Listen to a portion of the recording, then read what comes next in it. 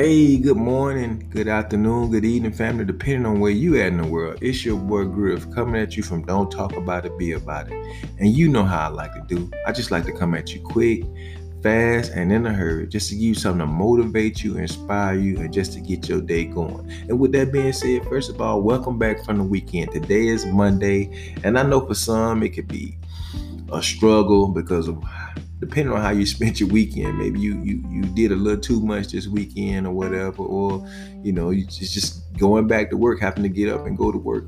But for me, I'm gonna tell you, it's all about perspective. I always look forward to Monday because Monday is like a new beginning. It's a start over. Regardless of how last week went, Monday is the beginning of a new week, and I can make this week better than last week. And so that's what I want to talk to you about today. It's about perspective and how you look at and how you view things. How you look at things and how you view things can be very powerful on how your day and how your attitude is. If you look at, let's just say Monday as a bad day, 9 times out of 10, it's going to be a bad day. You're going to be looking for stuff to be bad. But if you look at Monday as a new beginning, as a day to get stuff going, as a day to fix some of the stuff that you did last week, then you know what? You're going to look for the new beginnings. You're going to look for the good stuff. Whatever you put your thoughts to, your mind to, that's where your energy is going to go. That's where your focus is going to go. So what I'm telling you today and what I want you to do today is think about perspective and how you look at things and how you approach things. I want you to focus on your attitude. I want you to focus on being positive, regardless of what other people are doing around you. You have no control over how people respond or how they act, but what you do have control over is you. You have control over how you respond, how you react to things. I'm in a class right now and it talks about emotional intelligence. And one of those things about emotional intelligence is that you have to be able to understand people, but you got to start with yourself first. You have to have self-awareness. You have to be able to identify those things that trigger you, the things that put a smile on your face, or the things that make you angry.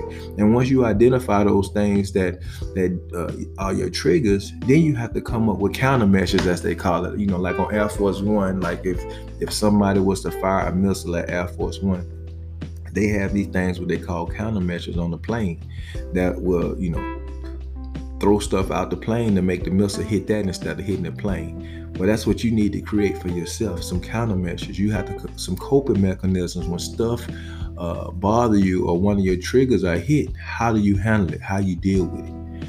Now, that's going to require some change. And one of the slides that we had in the class, it talked about the unfreezing, change, and then refreezing. So first of all, unfreezing is the part where you actually identify where some of your triggers and stuff is at. And then it comes to changing, and that's called working on it. You got to work on those changes and fixing those things that trigger you. And then refreezing. It's just like rebranding yourself, starting all over again. It won't be easy.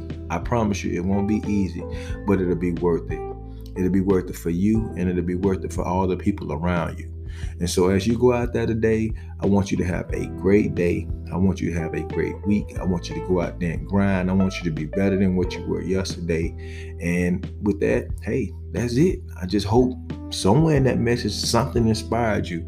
Look, I love you. I love you. I love you. I don't care what nobody else say. I don't care what nobody else do. I'm telling you, I love you. And I want you to know that. I want you to know that you are loved. I want you to remember that, hey, the good Lord woke you up again today. So that means you matter. That means that you have purpose. That means you still have the ability to go out there and do some things. You go out there and conquer the day. Don't allow the day to conquer you. And last but not least, as my boy Jack always say, the message ain't for everybody, but it is for somebody. Look, some of us got it together. Some of us don't. Some of us don't look forward to Monday. Some of us do. All I'm asking you to do is share the message, because it might not hit you, but it might hit somebody else. Somebody else might need this message. And so with that being said, hey, y'all have a great rest of your day. And the good Lord willing, I'll be back here very soon. This is Griff signing out from Don't Talk About It, Be About It. Y'all be blessed.